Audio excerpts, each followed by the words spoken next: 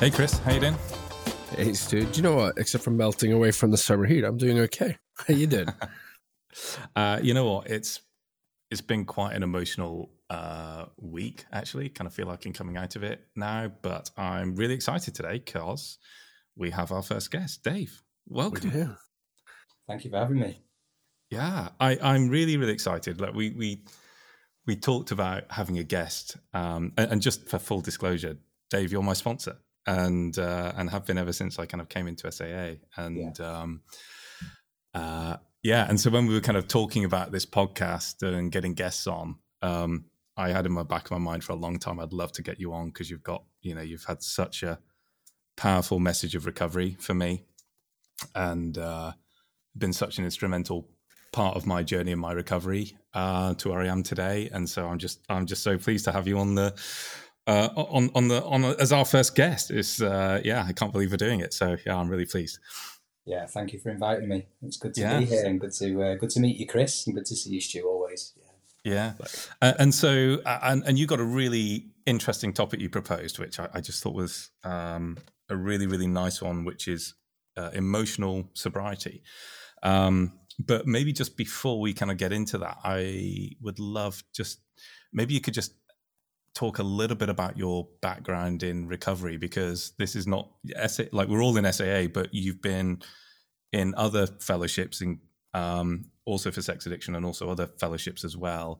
And you're also active in many other 12-step programs. And so I think you've got a very broad set of experience in recovery, and maybe just kind of give us a bit of a rundown of what that looks like.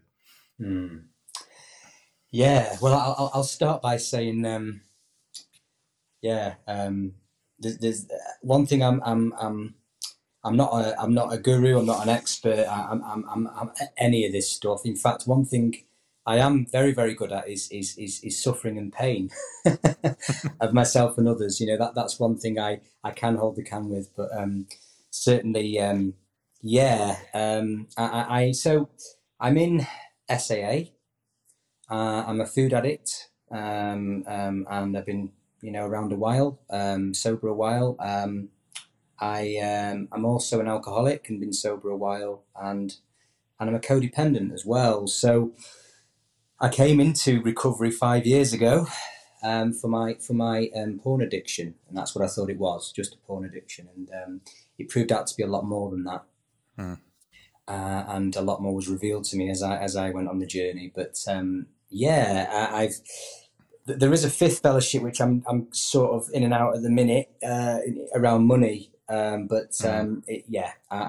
active in 3 of the 4 currently, and it's quite a lot of work, and it's a lot of it's been an amazing journey. It's been a painful journey, but there's definitely all the 12 steps in my experience are all very much the same steps, but there's certainly differences between different fellowships, I say, and my sponsor sort of, when I got into recovery, said just go to meetings and hear people's story, and I have continued to do that. I've got a few medals in recovery for for pain and for different fellowships, nothing more. Yeah. Which was your first fellowship? Which was the first fellowship SAA. You got into? You actually got into SAA originally, okay? Because you also spent some time in SA as well, haven't you? Yeah, so I was in SAA for 2 years, and then I joined SA for 2 years, and I've been back in SAA for a year, right? Approximately, yeah. So yeah. And I've got a couple of questions just on this, which is how do you manage with sponsors? Like, do you have a sponsor in each of those? You've got one sponsor. How do you transition? Because it's not uncommon for people to come in from AA or NA, and I've also heard fellows say, oh, their sponsor in AA or NA just says, oh, just treat sex addiction as just a defect, and that doesn't seem to work for a lot of people. They have to kind of come to a dedicated fellowship for it because it's very powerful.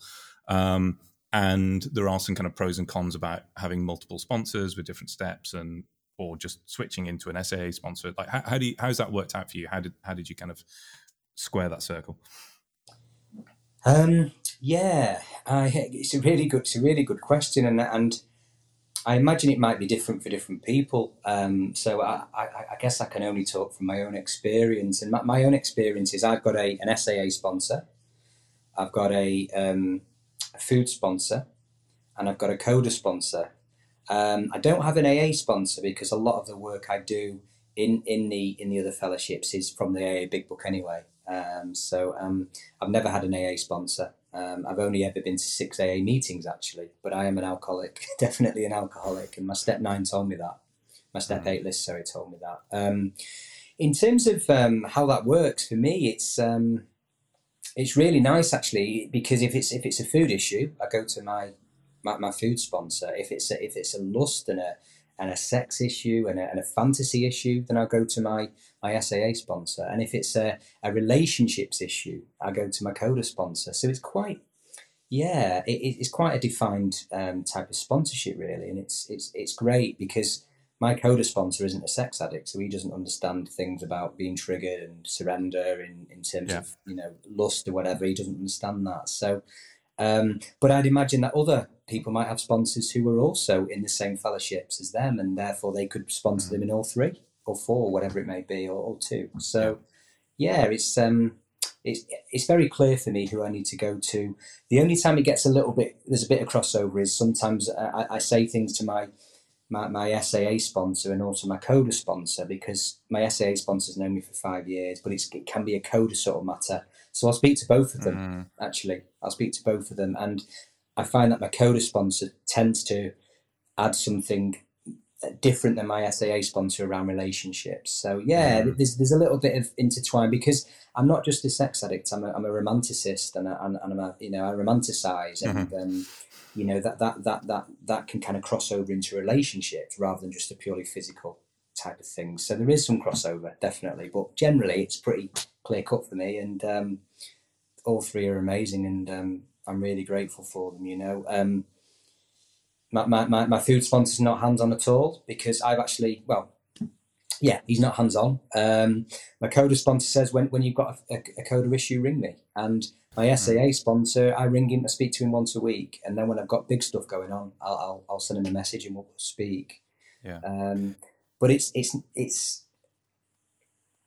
I can't just rely on my sponsor. It's about a fellowship, it's about, for me, it's about a wider fellowship. And I was sort of advised when I got into recovery to speak to 2 fellows every day, and over 5 years, you can kind of get friendships with people, and it's a lot of things. A lot of fellows I speak to. I speak to fellows more than I do my sponsors now, and they speak to me as well, and it's lovely. It's a wonderful thing.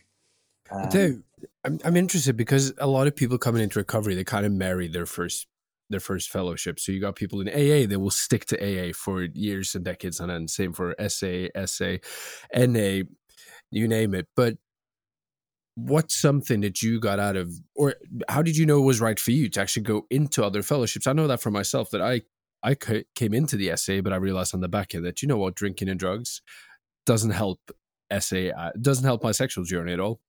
Actually, it harms a lot of other areas as well. So I could go into it, but I haven't, because SA has been able to untangle a lot of the stuff I had on inside.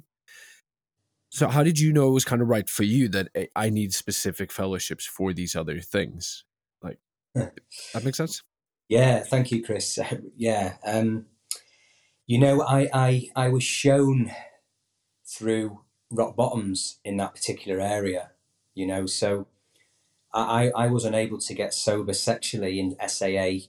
I was technically sober, but I wasn't able to find recovery, and for me there is a difference, until I got sober in AA, until I stopped drinking, because when I was drinking, it was all systems go, everything was off, and so once I'd stopped drinking, I then realised that the food became an issue, and all in the background. I was technically sober in SAA for a year, for 5 months, but I was still, white knuckling it really. And my sponsor, who's now a sponsor again in the food, said, "Dave, get sober in food, because he was unable to get sober sexually until he got sober in his food addiction, and he didn't realize he was a food addict, but he is, and he got sober in his food, and then he got sober sexually, and that's what happened to me. Regarding do you think they're chained? Do you think they're chain linked then? By the sounds of it, is that you you have maybe a keystone, which is you can do a lot of work, but unless you unlock your key or your core addiction, then you're just going to keep relapsing, and it's coming out in other areas. Is that kind of what it was? Yeah. Some people say it's like a whack-a-mole, and you whack one down, another one comes up, and I remember someone saying a while ago, is it just too much? All these new addictions, and what I've found is that they've always been there. They were just obscured. So I was always a food addict. Put the alcohol down. You're not getting all that sugar from alcohol. Otherwise, all of a sudden you want to eat loads of sugar.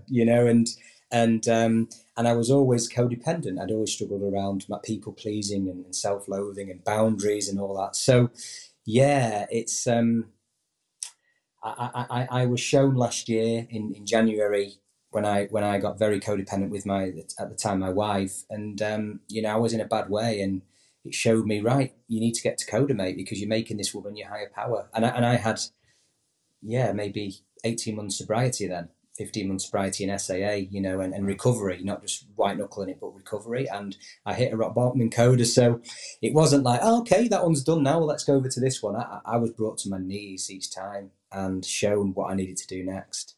And it was a lot of pain, but wow, I'm so grateful for all of them, How do you survive all that pain emotionally? Because I mean, I'm thinking of my own journey. One rock bottom was painful enough, and here you are now with, it sounds like, a few under your belt.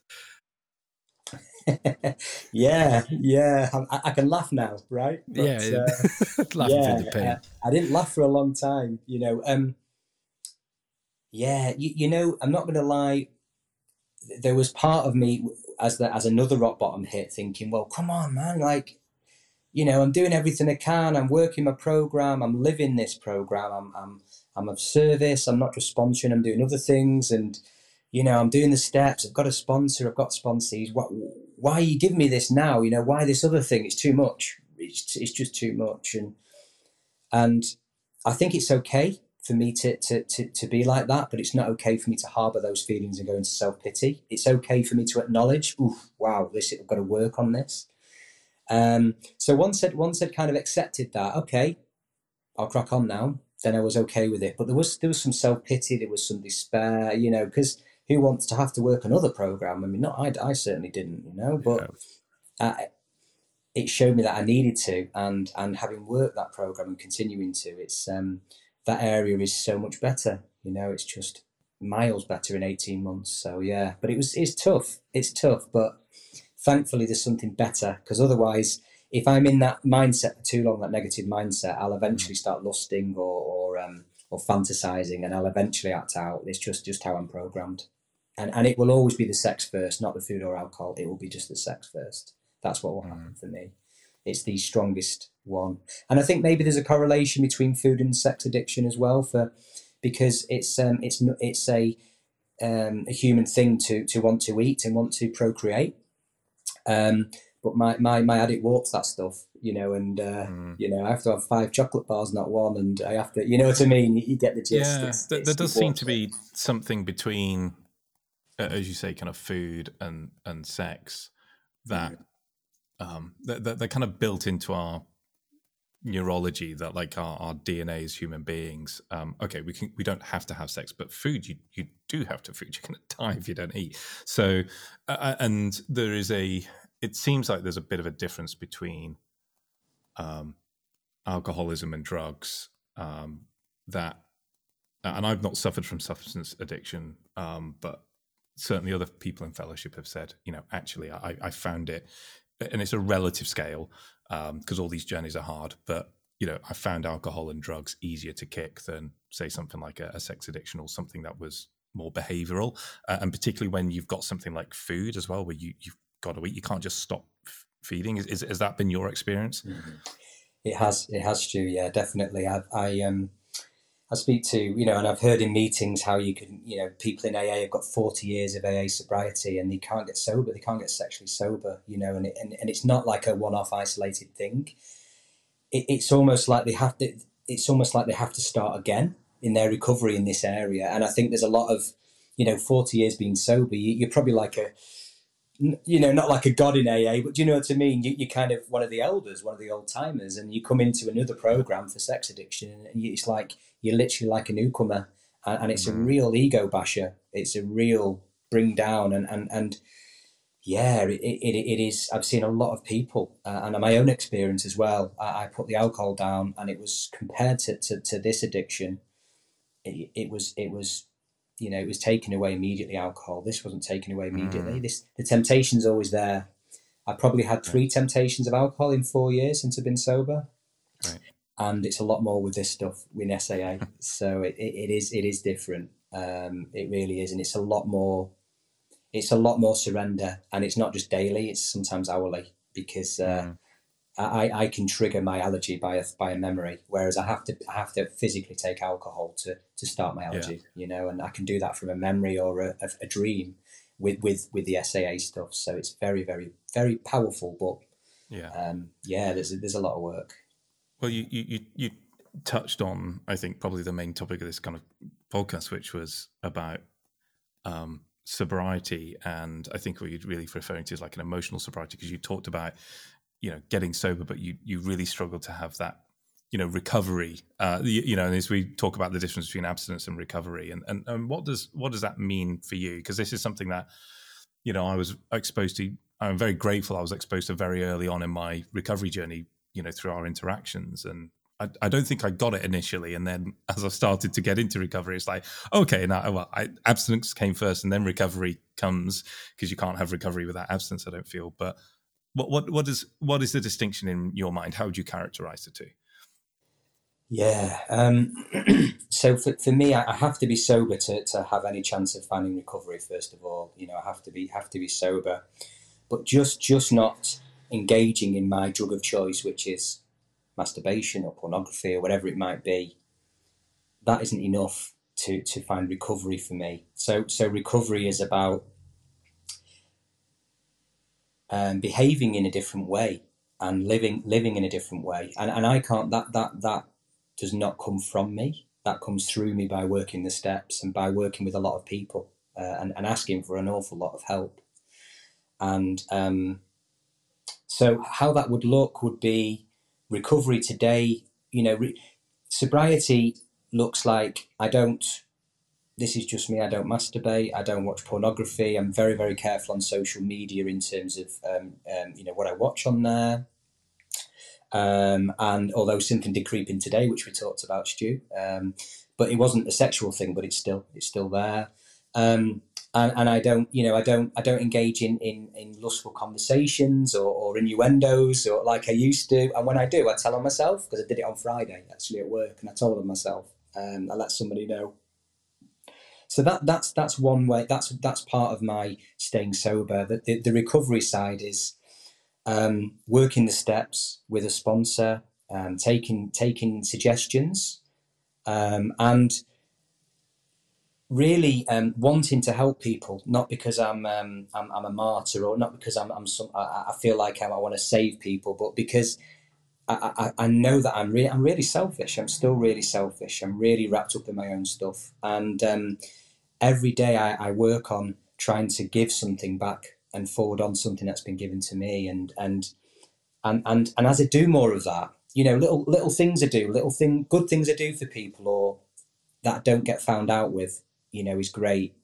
Now I have to be very careful that my ego doesn't come in and start saying, oh, I did this, and oh, hang on a minute, that's switched over to ego. But doing things and not getting found out, like the blue card or the white, the blue card, I think, or the white card says. But it's also about when I'm dishonest with something, then letting my sponsor know it. It's about when I've got shame, checking that shame in and not building it up in my mind. And it's really about it's a whole psychic change as described in the big book. And that is, I cannot do that myself. That comes through really hitting some rock bottoms and saying, higher power, universe, do what you need to do, please. I just want to get well, and so it's a new way of living, I guess, and it's not just abstaining from all of those things. It's living in a new way and doing it far from perfectly. Wow, absolutely far from perfectly, but thinking differently and wanting to help others has been the biggest benefit of recovery for me. I've white knuckled it, and you know what? I'd rather just act out than white knuckle it. It's a horrendous existence. It's like being a living dead. It's horrible. Yeah, it's horrible. Yeah, it's horrible. And I wouldn't sort of, I wouldn't sort of promote either to anybody. I'm just saying in my own experience, it's just horrible. So I'm grateful to be in recovery today, but I've got work to do daily, and that's okay by me. I'm still a sex addict and always will be. It's fascinating you talk about that too, because I remember last fall I've been in recovery for a few months, and the first sponsor I had, or temp sponsor, was like, you're going to do 90 days, and you're going to white knuckle it for 90 days. You're going to reset your head a bit, which in hindsight I can see why, but throughout the fall I said, this is tough. Nothing's working. I'm sitting every single day thinking about when to watching porn or masturbate every single day. This is what I'm fighting. So I spoke to Stu, I think early winter last year, and he was like, no, sobriety is different from abstinence. Do you not know? And I was like, what do you mean? This sounds silly. And it's as he kind of explained it kind of dawned on me that, holy shit, this journey is much longer than I thought it was going to be. I thought it was just, you're going to stop for a while, and then kind of like with alcohol and drugs, they were easy to put down. You just don't do them. I got to go and buy a bottle. But as you said, like, you just have a dream, and then suddenly you're sitting in your addiction.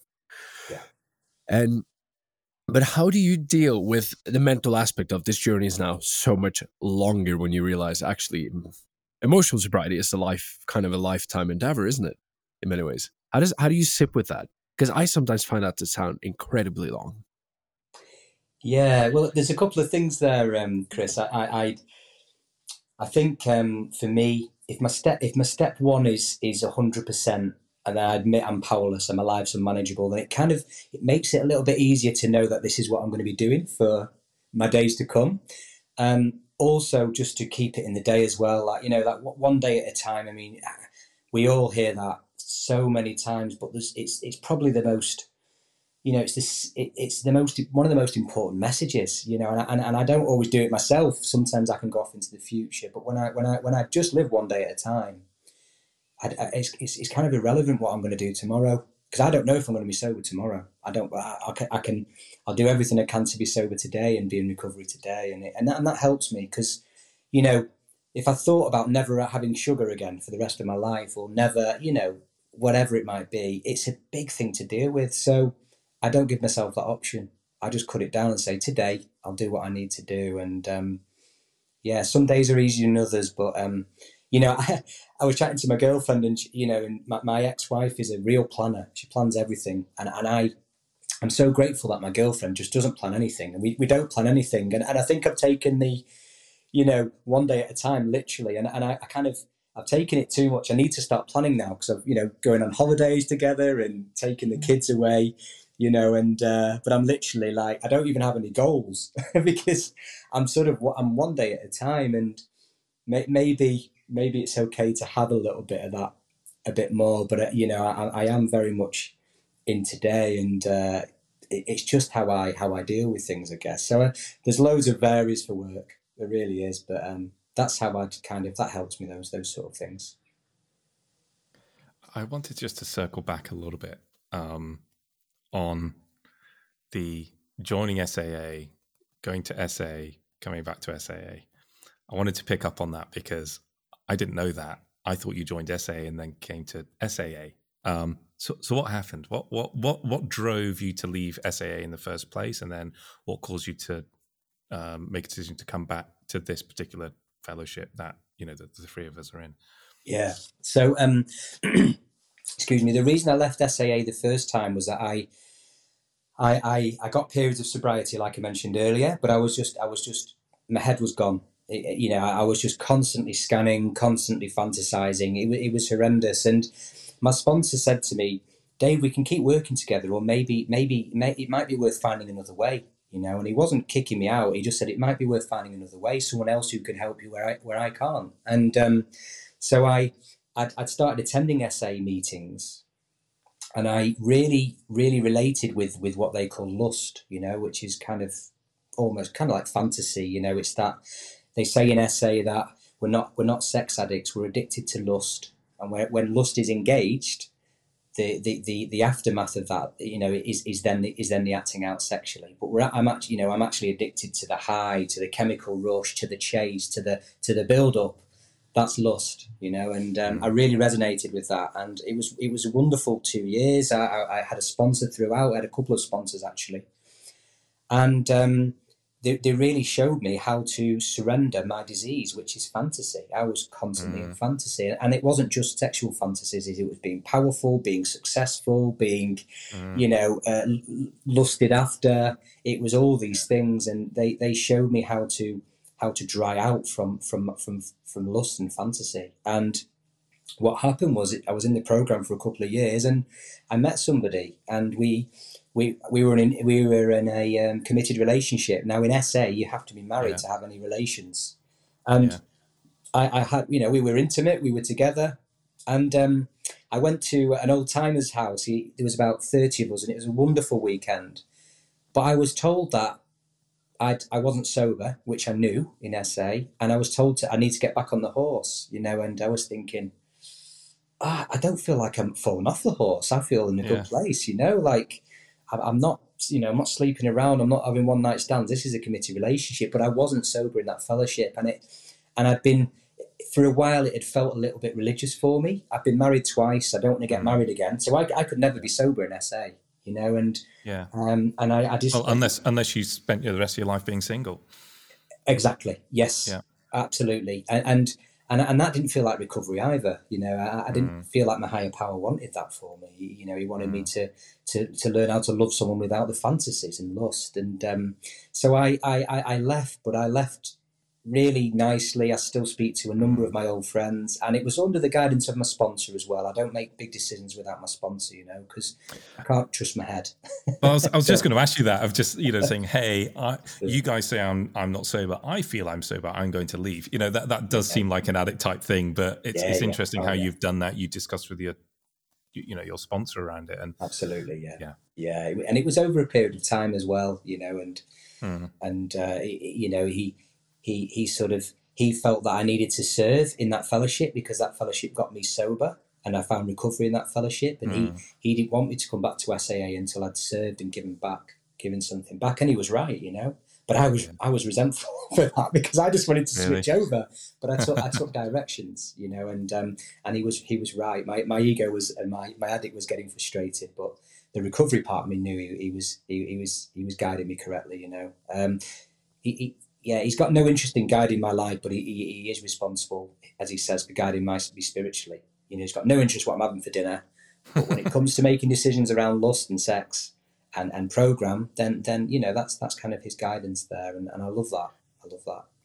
That I have to say, that is one of the things that I have really valued in our relationship, which I was introduced to, pretty early on, was this idea of lust, and that phrase I think you used of drying out from lust, and I'm just reflecting on what you were saying earlier around kind of first time into SAA, couldn't kind of quite maintain it, and still kind of acting out and things like that, and it was hard to kind of stay sober and emotionally sober, and also stay abstinent, and it does. It's often I hear around, there's often a lot of debate, particularly in SA, because we don't have this very specific set of bottom lines. You get to choose your own.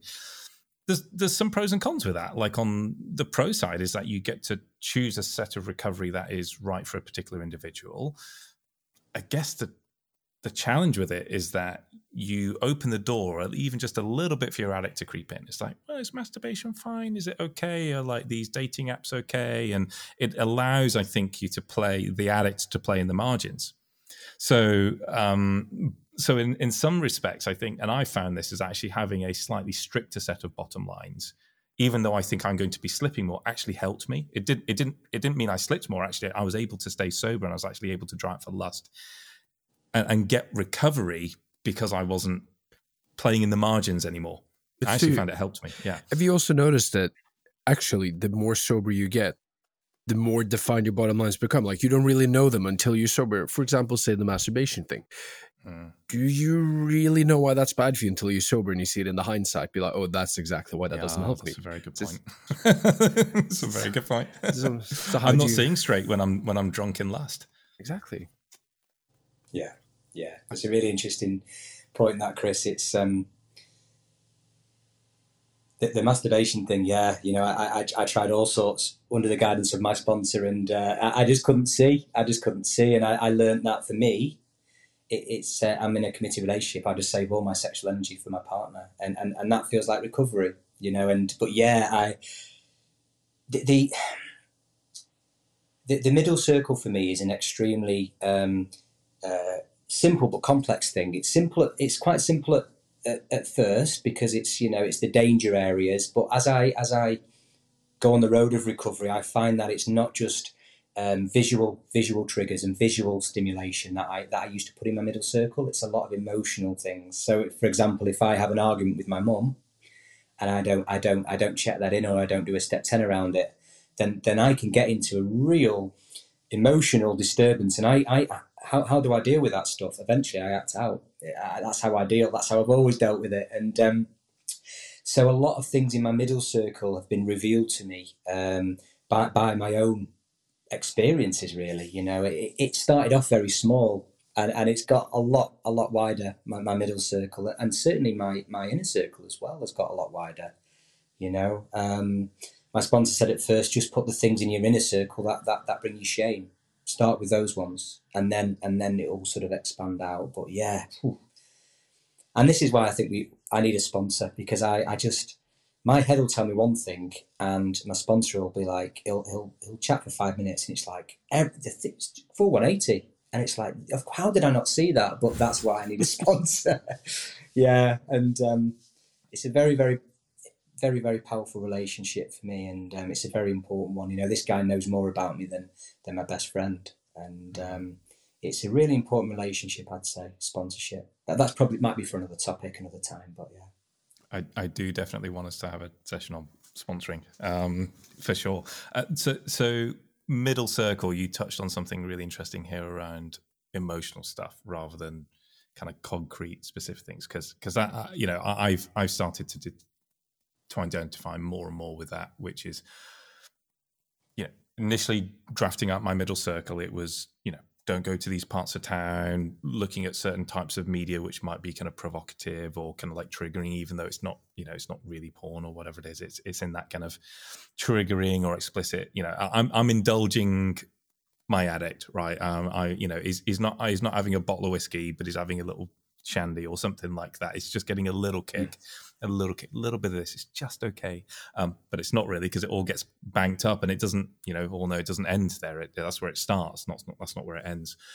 And then I think actually one of the nice things about the program, that the way that you run it is with me has been. You introduced me to a step 10 process very, very long. I was nowhere near step 10. I don't think I'd even done step 4, but I was having a lot of emotional difficulties, you know. And one of the things actually of getting abstinent and drying out is you start to feel shit. Like, and you start to feel shit, and you start to feel shit, as in, you know, like all the stuff that's happened, and a lot of emotional things that I wasn't dealing or using my addiction to deal with. And now they haven't gone away. You know, they were there before I got into started to build an addictive pattern. That's why I built an addictive pattern, because I didn't have good ways of dealing with it. And so if I take away the addictive pattern, those things are still there. Surprise, surprise. And I've still got to deal with them.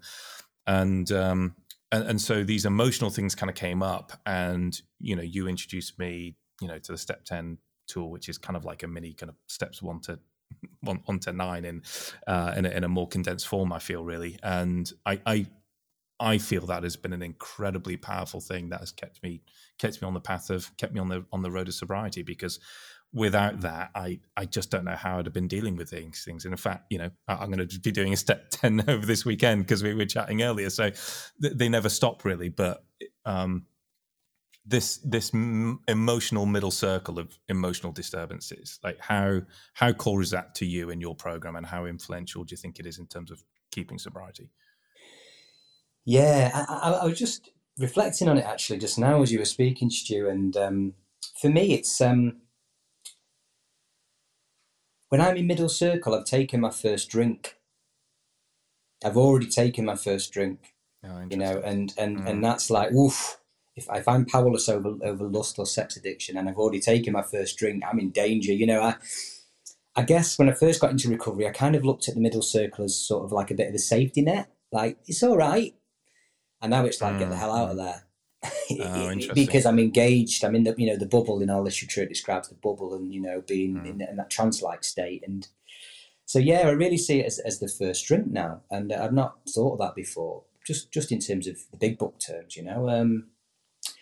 Yeah, it's extremely important because I'm still a very, you know, I probably stopped maturing about age 7 or 8, you know, career wise, okay, and other things, but actually emotionally, I just stopped maturing at maybe 7 or 8. So I came into recovery as a 38-year-old man in a 7-year-old, you know, 38-year-old body and a 7-year-old, you know, inside, like, and so I wasn't able to deal with anything. I was great if all life was going good, but as soon as I'd had an argument with someone, or as soon as my missus looked at me, you know, in an unusual way, or as soon as something came up at work, I couldn't deal with it. I just fell apart, and I went out and acted out over it. And so what this emotional sobriety, how that's relevant is by doing a step 10 and by putting things in my middle circle and them being defined, I can see where I'm in the danger zone, and I can be more aware of them. And so when they do come up, I know straight away I can check them in, you know. And that's step 10 for me. I know an old timer in SA, and he's been sober since '94, so I don't know what that is, but we'll say, is it 30 years, 29 years? It might be wrong. Is it 29 years ish? 29? Yeah, maybe. A long time. And he said two things to me. He said, Dave, old timers go to conventions and old timers do step 10s, you know. I mean, he does a load of service as well, you know. I can't not mention the service, but, and he showed me a step 10 in a workshop, and wow, I can now deal with emotional disturbances in a different way. And before that, I just crumbled. I can't deal with them. I can't deal with them. I go round and round. I get resentful. I get shameful. Eventually, I act out because I have to numb the pain. And he showed me how to start to respond and not react by doing a written inventory and sharing it with somebody and asking somebody, do they have any suggestions? And it's like, wow, you know. And somebody asked me a while ago, I did a workshop on it in this fellowship, sorry, in SAA. And one of the guys asked me, but doesn't it just like feel like a lot of work doing this? And I said, well, what I've found is that I could ruminate and get angrier and angrier for weeks, you know, whereas it only takes me 20 minutes to do a step 10. So you know, I can either have 20 minutes of emotional disturbance or 3 weeks of emotional disturbance. I'll go for the 20 minutes, thanks. You know what I mean? So it kind of, it doesn't feel like work. You know, I don't always want to do one when I've been emotionally disturbed. It's not like, okay, but I do it because it's my medicine. And it's a huge part of my emotional sobriety, because I can't deal with that stuff without this. I crumble still now, and nothing's changed. If I don't do these actions, I still crumble when big emotional things happen, and I'm the same. So I just take my medicine, whether I like it or not. I do it. It's great, Tim. I think you've given me the perfect segue into the question I want to ask you here. Firstly, I'm glad you kind of acknowledged the fact that we're all probably a little bit emotionally immature, that we're underdeveloped, that we don't know how to handle life. Because overall, when you look in recovery, that is probably true. Something happens and we deal with it in the most unhealthy ways. But I've heard Stu talk about a step 10 for weeks, and for whatever reason, I've never asked him, what is the step 10? I think he's even sent me a step 10. I just remember, I think it's in our WhatsApp chat somewhere. I have. Just for the record, just all the listeners know, I have. I was sitting there thinking, you know what, I should probably check that out. But what is a step 10? Because as you said, that is key and crucial to you staying emotionally sober. For anyone out there, if they want to sort of try and copy your step 10, what does it look like? Yeah, so it's 7 columns basically, and the first column is who. So, you know, who why am I emotionally disturbed? Who is it aimed at? The second column is what happened, and this we have to be very, very careful not to write War and Peace. It's very straight to the point. You know, I think it's something like in a step 4 in the big book, something like 28 words or something like that, and get to the point, because what we don't want to do here is feed this resentment. We just want to get to the facts. What happened? Yeah. And then in column 3 is what feelings are going on. And within those feelings, there's 7 feelings. It's fear, anger, shame, pain, numb, guilt, and sadness. So I'll say that slower. So it's guilt, fear, pain, numb, sadness, shame, and what was the other one? I did say it first time round. You did. Guilt, was it? Resentment? Guilt, I think it is, or shame. So there's 7 feelings. So what am I feeling now? And then in the 4th column is the shortcomings column. I prefer to use shortcomings rather than defects now, and that's because I've done some work in another fellowship. But do you hear that more and more in more fellowships, that people start to actually also acknowledge that, a shortcoming? No, defects is a nice word. Let's just call it shortcomings instead. Yeah, I think because I think there's a lot of shame around this particular addiction, and a lot of self-loathing for me, and there has been a lot of pointing the finger and putting myself down, and I'm like, I'm not defected, but I've got shortcomings I need to work on, and it just feels a bit more loving for me, So I've got a list of over probably 200 defects or shortcomings, and then that's your lifetime endeavor, isn't it? That's work for a lifetime. Well, they're not going to go. They're not going to go away in one fell swoop. That's for sure. But I go through the list and I just write. It goes from A to Z, and I write down all of my shortcomings in that column 4. Next to each shortcoming is an asset, so I just write the corresponding asset. And these are the really important columns. The column 6 is harm done. What harm has been done? Sometimes it's to myself. Often it's to others. So I need to write down not what I think my addict wants. Well, they did this, they did that. No, what was my part? What was my part? My side of the street. What did I do? I write that down, and then in column 7, it's the amends. What amends is due? If I've shouted and screamed at someone, I need to make amends for that. If I've been passively aggressive with someone, I need to make amends with that. If I've berated myself and shamed myself, I need to make amends to myself and be more loving to myself.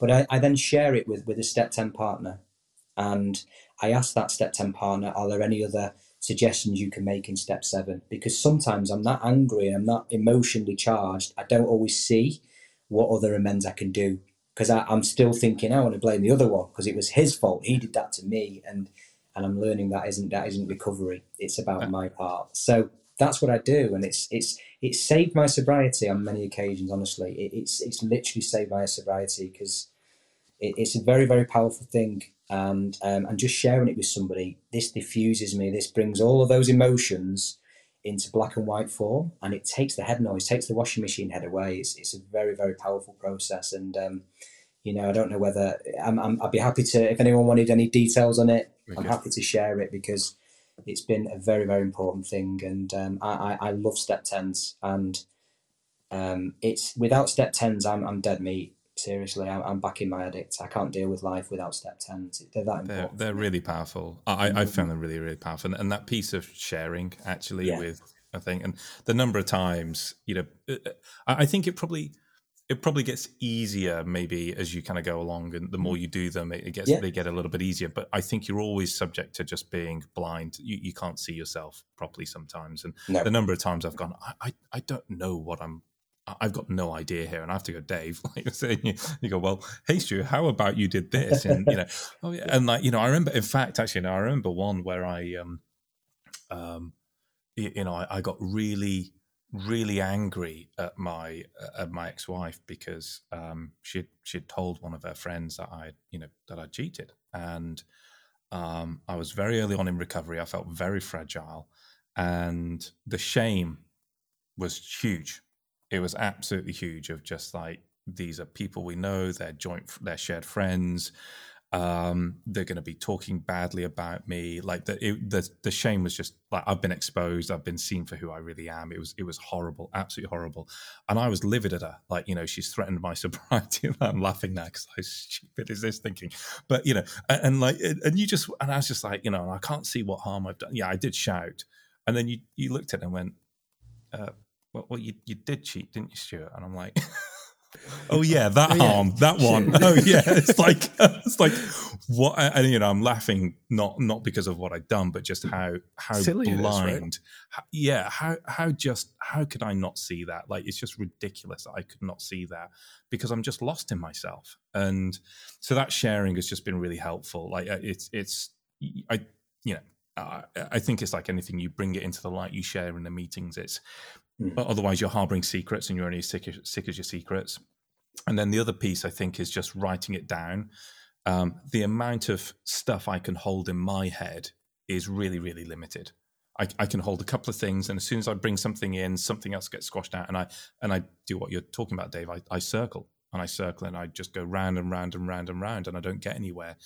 Write it down, and suddenly I can start to get more out and get a clearer picture of it. And you see that in step 4s, you see that in step 9s. I think actually writing this stuff down is a very, very powerful tool, much, much more. And I don't want to do it. I want to keep it all on my head and try and figure it out in my head. But actually writing it down and giving up the power of that to a group or a collective conscience or whoever it is, to actually, I don't have to solve this in my head. It's not my normal style of way of doing things, but it's really powerful. Yeah.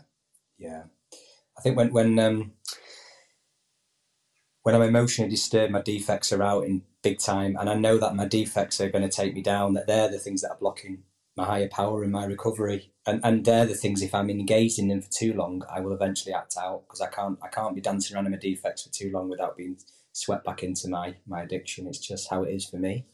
So yeah, I think Yeah, and I was just going to say, I think you're touching on such an important point here, which is, we all kind of come into this program because we want to stop the behavior, right? Which is the symptom, but the actual cause is the emotional difficulties, the lack of, for want of a better phrase, maturity, or the lack of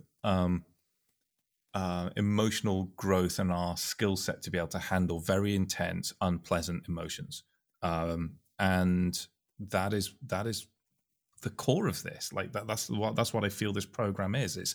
It's why we have surrender. It's why we have trust in our higher power. It's why we call fellows. There's so much in this program which is about not you trying to sort it out by yourself, which is trying to control life and everything that throws at you, and the feelings that creates inside. It's giving that up and connecting out. And I think this is such an important part of it. It isn't. I mean, some of the stuff you're talking about, there's also just important to highlight is learned behavior, say from when we were kids, right? Say you had some trauma happen, whatever, but you have these learned behaviors that it's not necessarily you can't deal with the emotion. So you have a go-to response to an emotion. Could that be shutting down? Could that be tuning out all emotions? You don't know what's going on now. You're acting on something you don't know what you're acting on. And it's quite fascinating through a program when you start to pick apart yourself and you start to actually say, no, actually, when I do get really stressed, or I do get really sad, or I do get really angry, especially for me, like I can shut down different parts of myself, which means that I don't hear all of myself, which means that I actually don't know what's going on anymore. Mm-hmm. Yeah. Wow. It's very, very complex, isn't it? I look back at my childhood and maybe things served me when I was younger, and I learned to deal with certain things in a certain way, whether it was being quiet. And it was interesting what you say there, Chris. I went to some trauma therapy, some EMDR therapy last year or the year before, and she said that I had like a fragmented personality. Basically, the bits were all over the place, and she asked me to. She did some hypnotherapy with me, and she asked me to sit down and invite Dave when he was 6 years old, and invite Dave when he was 11 years old, and invite Dave when he was 21 years old and 30 years old, because these were all times which were quite traumatic times for me in my life, and invite them in and talk to them. And wow, it was like, what would you say to Dave who's 6 years old now, looking at those, those case catalogues, at 6 years old, lusting over girls and women in case catalogues at 6, and what would you say to him now? And it was like, it really helped me sort of learn about myself a bit more. I'm still all over the place, but it definitely kind of brought those different fragments together a little bit more. A bit more integrated. Yeah. And not powerful, pieces that are stuck and siloed, perhaps. When you say that, Dave, my wife sometimes also points out that like 6-year-old Chris is now stressed. she'll call me out on it because it's that irrational little kid in me. Like, I'm having a tantrum now, except I'm almost 30 and it doesn't look as cute as it did when I was 6. Does that comment help though? Does it help? Do you feel? Well, or do you just go, yeah, sod off. Let's look at it as a growth opportunity, right? Can I sit in that comment without getting even more aggy? Yeah. I think maybe many of us are adult children. You know, I know I am. I'm an adult child, and I'm learning to. Maybe I'm a teenager now.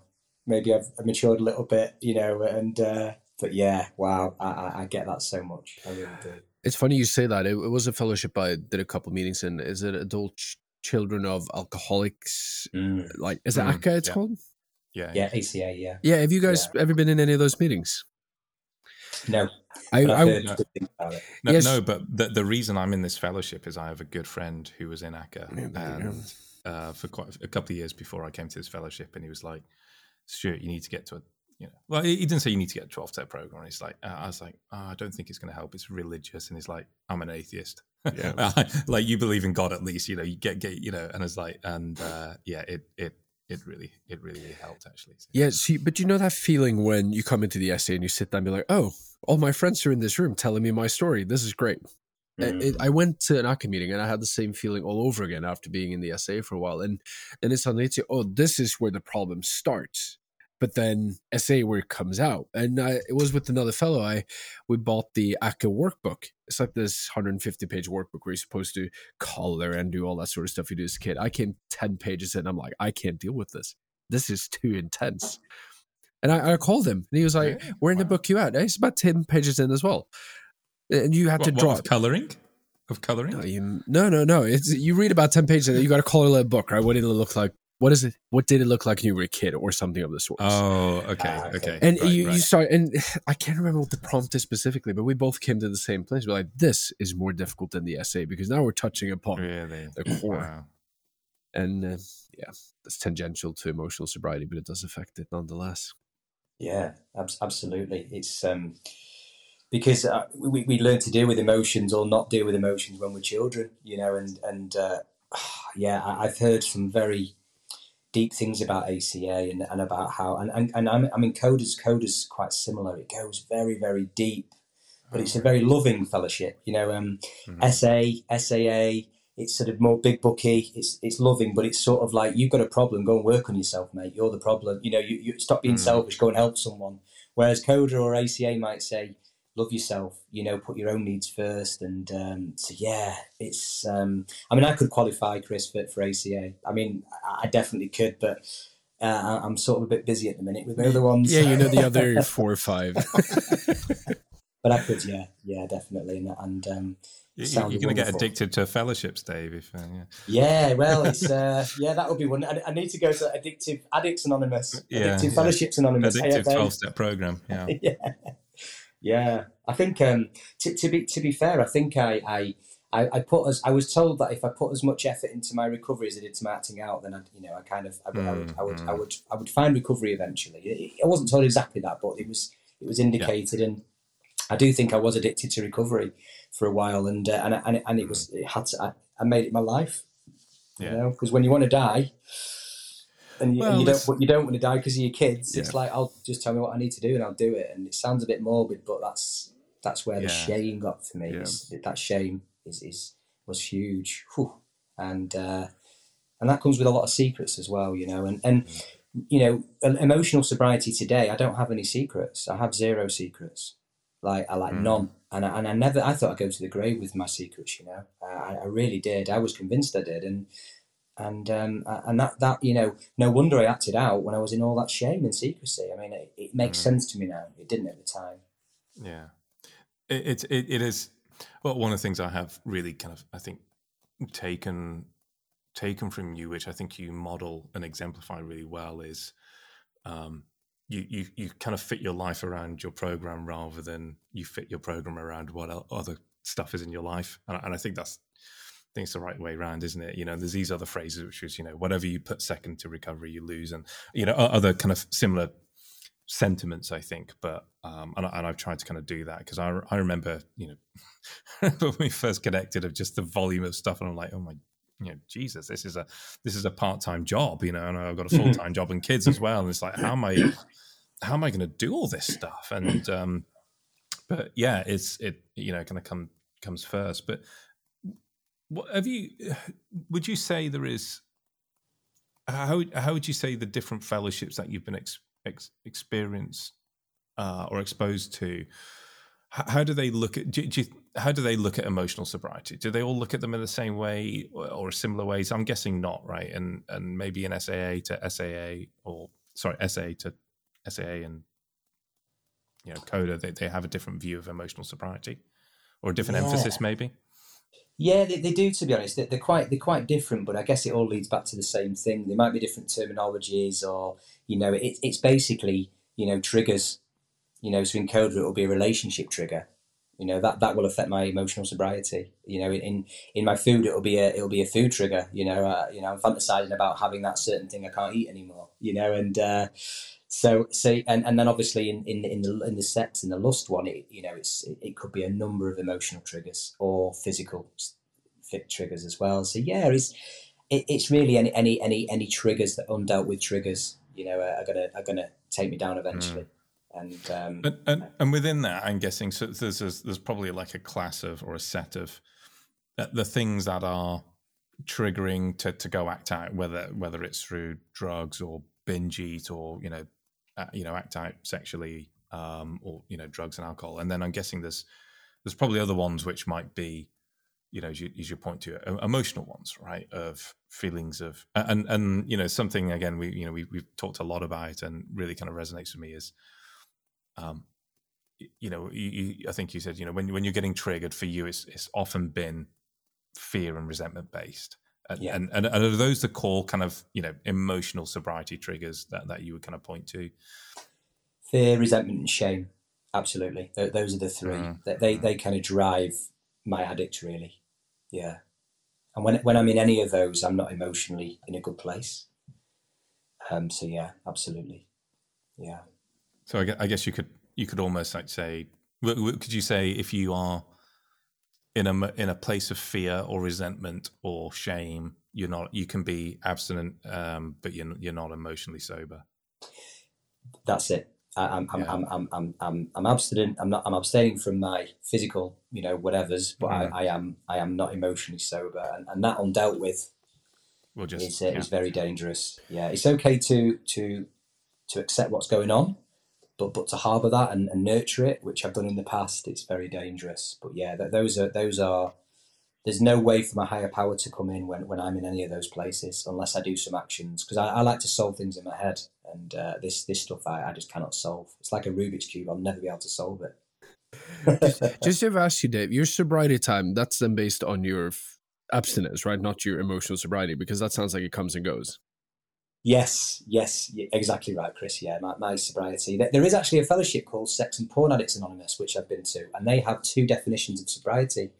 One is, which is interesting, one is their physical sobriety, and the other one is what they call an edging sobriety, which we would call emotional sobriety. So yeah, and so in meetings they declare both dates. So it's interesting. Wow. Interesting. Yeah, I've done a few meetings there. That sounds really hard to define. Like it is, yeah. An emotional state, because mine can but it's interesting to just draw attention to it in the first instance. Yeah. It is difficult to get that edging sobriety definition. It's a big one. That I didn't really get my head around it, to be honest, because I maybe did 6 or 7 meetings, but it's a really good idea, because it's stopping people being dry drunks, I guess. Well, and I guess that's why you do a step 10 inventory as well, because you're reflecting on your emotional. You're reflecting on your emotional sobriety. You're reflecting on your emotional state. How am I behaving? Am I thinking of myself? Am I resentful? Am I fearful? Have I been loving to people? Am I thinking about myself? Those are the things that I think. Yeah, interesting. Because I remember, I'm gonna fess up here. When I you first had me doing these kind of like daily inventories, as like, and at the 1990 and all that type of stuff, it's like, well, hopefully, like, because you did say, well, the program deheats a little bit after the first kind of, there's not the volume of actions in the first 3 months. It's like, yeah, I'm going to drop this shit. I'm going to drop this, Well, I'm not getting any value out of this at all. But actually, you have to do it for a little while to kind of see the value of it. You have to sober up a little bit so you can think and see clearly a bit better. And also then to see how stuff teases out. And some days it's, it's fairly benign, it's not there. And then other days, like, today was just like a load of stuff coming out, just like not in a good place. So yeah. It's that, and I think that's why it's important for me when I maybe take somebody through, the 12 steps, and because it is a commitment from both sides. It's not just it's sponsor. And I ask, are you willing to take suggestions? Are you willing to be completely honest with yourself and others? And there is a third one, which has completely skipped my mind now. But yeah, I think it's that taking suggestions, because I think when any of us are new to recovery, we're not used to taking, like, doing this daily stuff. I mean, what I don't have to do this daily stuff. I just want to stop watching porn. Why do I have to do like step 10 inventories and stuff like that? And it's a real surrender thing, because the addict doesn't want to do any of that. The addict wants to just do what it wants, and it's impossible to see that at the start, I think, for any of us. And it's only in hindsight, as Chris said earlier, you look back and think, I get it now. I get it now. And it's just so easy just to have, and we've kind of phrased this before. It's like, have a stewy day under the duvet and just watch trash TV and just just relax. And we've talked about this before. It's just the odd day like that is fine, but if that then becomes your routine, then that's probably not emotional sobriety, and you're going to be trending into perhaps some destructive things. And it was interesting in one of your kind of one of the check-ins we had recently of just it wasn't acting out stuff, but it was just indulging in noise, like kind of binging on YouTube or that kind of type stuff, and that's again, it's like I've one of the things that I find is really great is the kind of the richness of the kind of the check-ins, because I when I started checking stuff in, it was about lust. I only would check lust in. But actually, it's not about that. I check in fear, and I check in resentments, and I check in shame, and you and some other kind of other people who you've sponsored through the program, who I'm connected with, or will check in all sorts of stuff of like I'm just in a really the emotional middle circle stuff, and I think that is really, really working your program at that stage. Yeah. I think telling on myself a lot, it's a good thing. The addict doesn't want me to tell myself. It's very prideful and stubborn and secretive. So when I tell on myself, my recovery gets a bit of a boost, and my addict gets loses a few points. And I tell on myself all the time. I told on myself earlier today with you, Stu, about something that was going on, and and my ego's like, I don't need to tell a sponsor that, that's my ego speaking. But my recovery is like, yeah, you need to, it's exactly what you need to do. You need to be vulnerable with your sponsor and say, hey, I'm having it, I've indulged in some non-sexual videos, and just some boxing things, but it was 2.5 hours. And then I found that I was sort of, the addict was on me more today. And I need to own that and say, so I've deleted that particular, that app, which was and it's off my phone now. And it's just the recovery that you can connect those two things as well. Like as I'm hearing you talking, it just the fact that you've connected, that you were watching kind of some kind of UFC kind of boxing kind of videos and binged on them, and then connected that with other triggers within other addictions. Like the fact that you've got that transparency and that awareness and insight is just incredible, I think. Well, it's the scrolling element was a big part of my acting out, and the searching element was a big part of my acting out. And the chase, isn't it? The chase. Yeah, that's it. That stimulation, and so it without realizing it, I was lusting over it, and I wasn't sexually lusting, but I was lusting over it, and I said to myself, I'll come off at 12:30, and it was 1:05 when I came off it. So that tells me. And I recognise that. I definitely recognise that behaviour. So it's that's okay, as long as I'm honest about it, and I can declare that in my step 11 tonight with my sponsor, which I will, and I've told somebody else as well. I won't go to bed with that secret, and the main thing is doing actions around it. So I'm not working a perfect program, but when I realise I'm doing something which isn't helping my recovery, it's then my responsibility to do something about it. And I do that. I don't always see it, immediately, But when I do see it, that's when I can tell on myself. And it's one of the most important things I've learned. Just keep telling on yourself, Dave, because you bring in your hidden things out. You know, it's being vulnerable and asking for help, and that doesn't come easy for me. But it's getting easier now. The more I do it, it's like a muscle at work.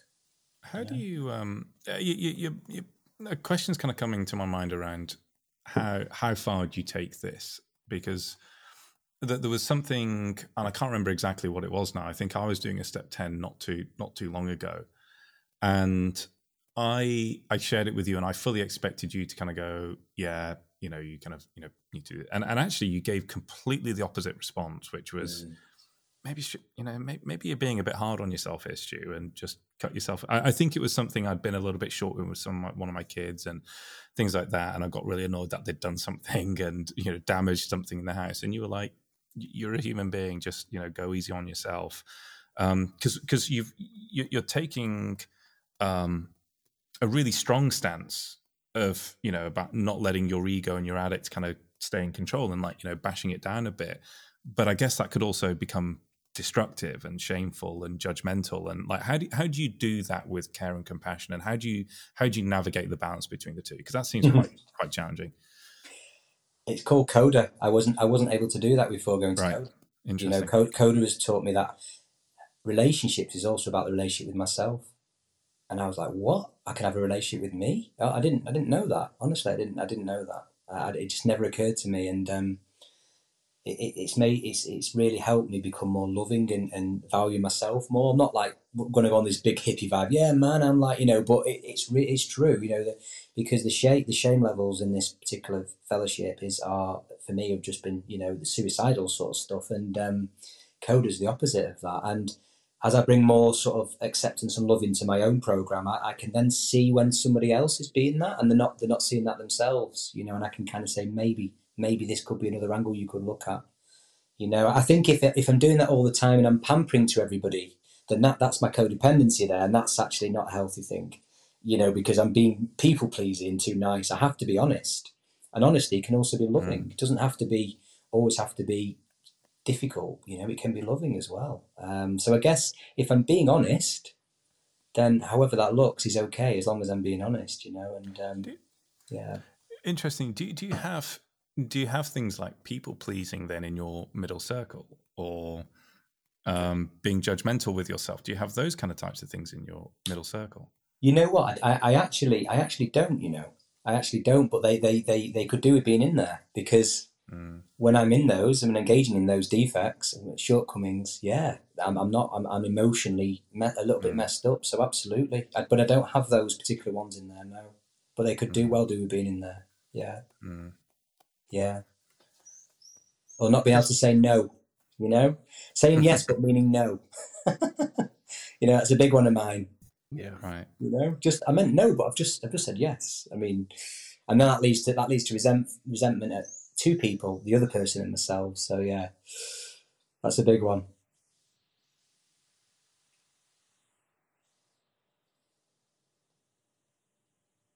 You look like you have a question, Chris. I kind of do, but also thinking length there, because it's a couple of things you mentioned which are quite interesting. First of all, it's, you know, how do you sit in the human condition? How do you actually sit with being human when everything about being human is unpermanent, right? You can't find a state of mind which you can stay in forever. You're always going to fluctuate into places where, you know, maybe things don't feel good and where you get hard on yourself for not feeling good because maybe you did so well yesterday, but today, just because because you're human, things don't feel good and you give yourself shit for it.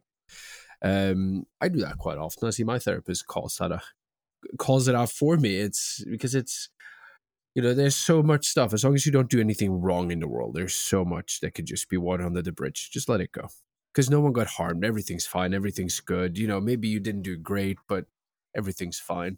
That's just one thing popped into my mind. The second one was in terms of people pleasing. I remember when me and my wife went to our first marriage counseling session after my disclosure coming into the SAA.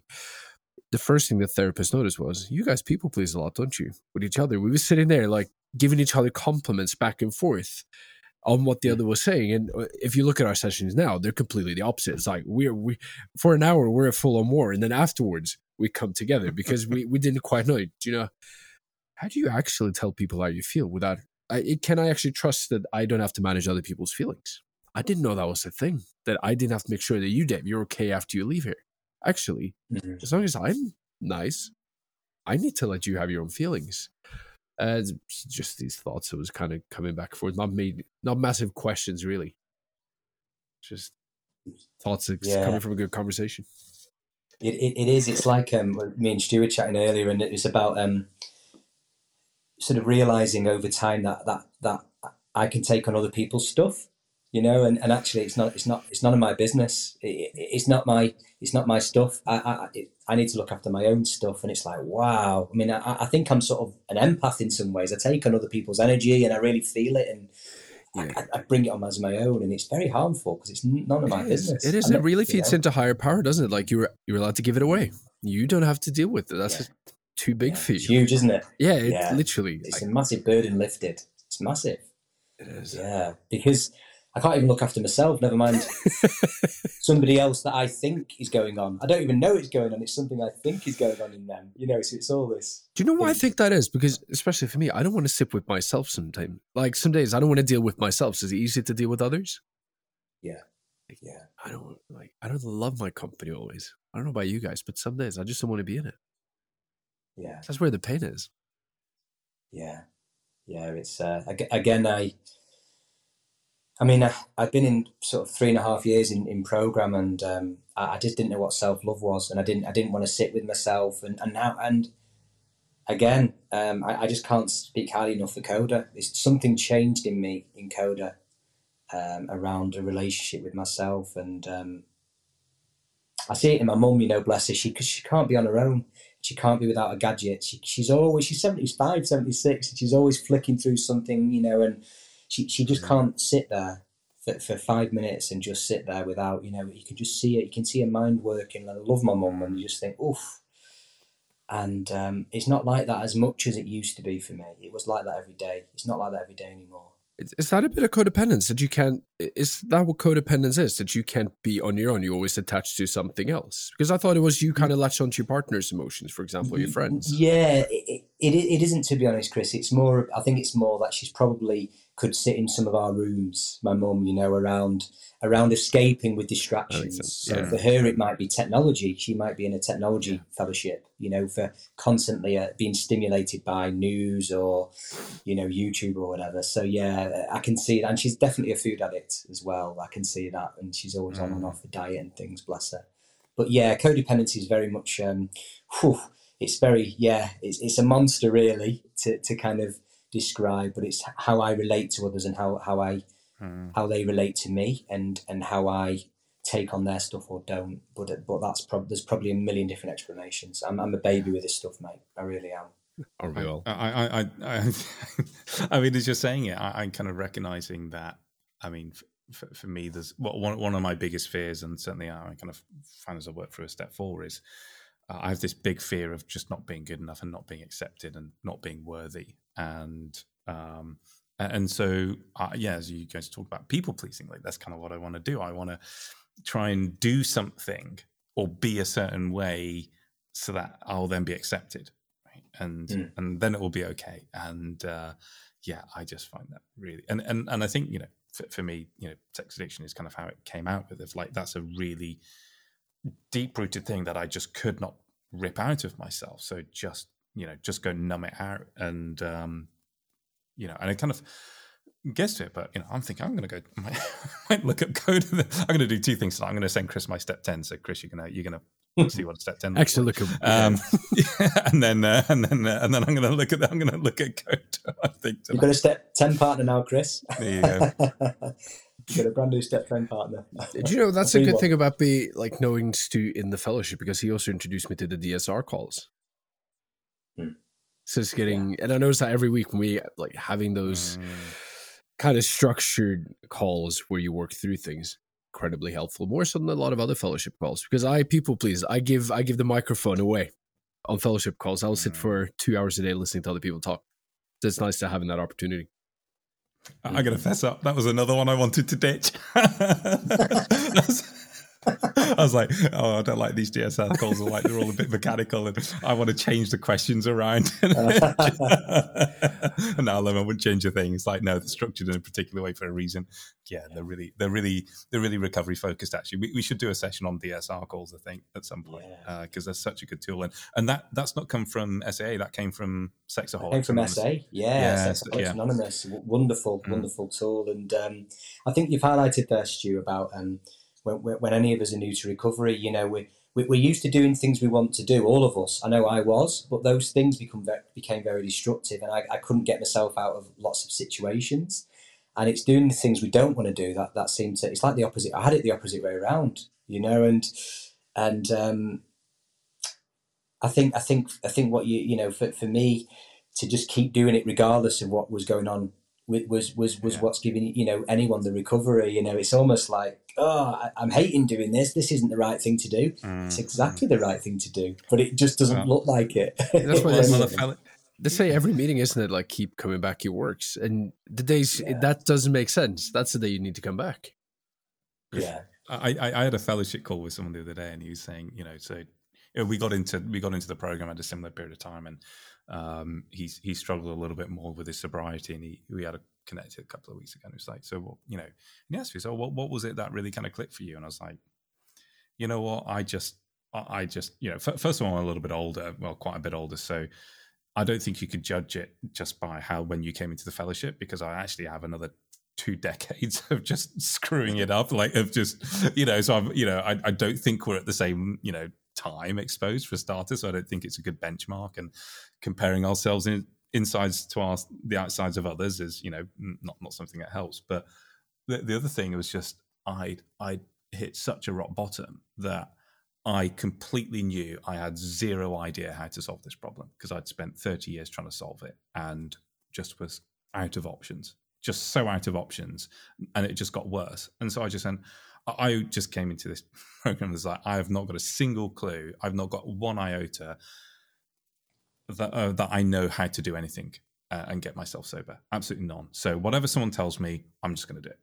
Like, and because I've proven to myself over 30 years that I don't know what I'm talking about, and I think just that helped. And you told me to do stuff, and I remember you saying, you know, should you get the blue book? I'm like, not an alcoholic, Dave. And she's like, yeah, you sure you mean I've got the green book? It's like, no, the blue book. And I'm like, okay, you sure yeah, okay, I'll get the blue book. So, you know, just that surrender of just like, I don't know what I'm doing, I'm just going to do as you tell me, I think just really helped me.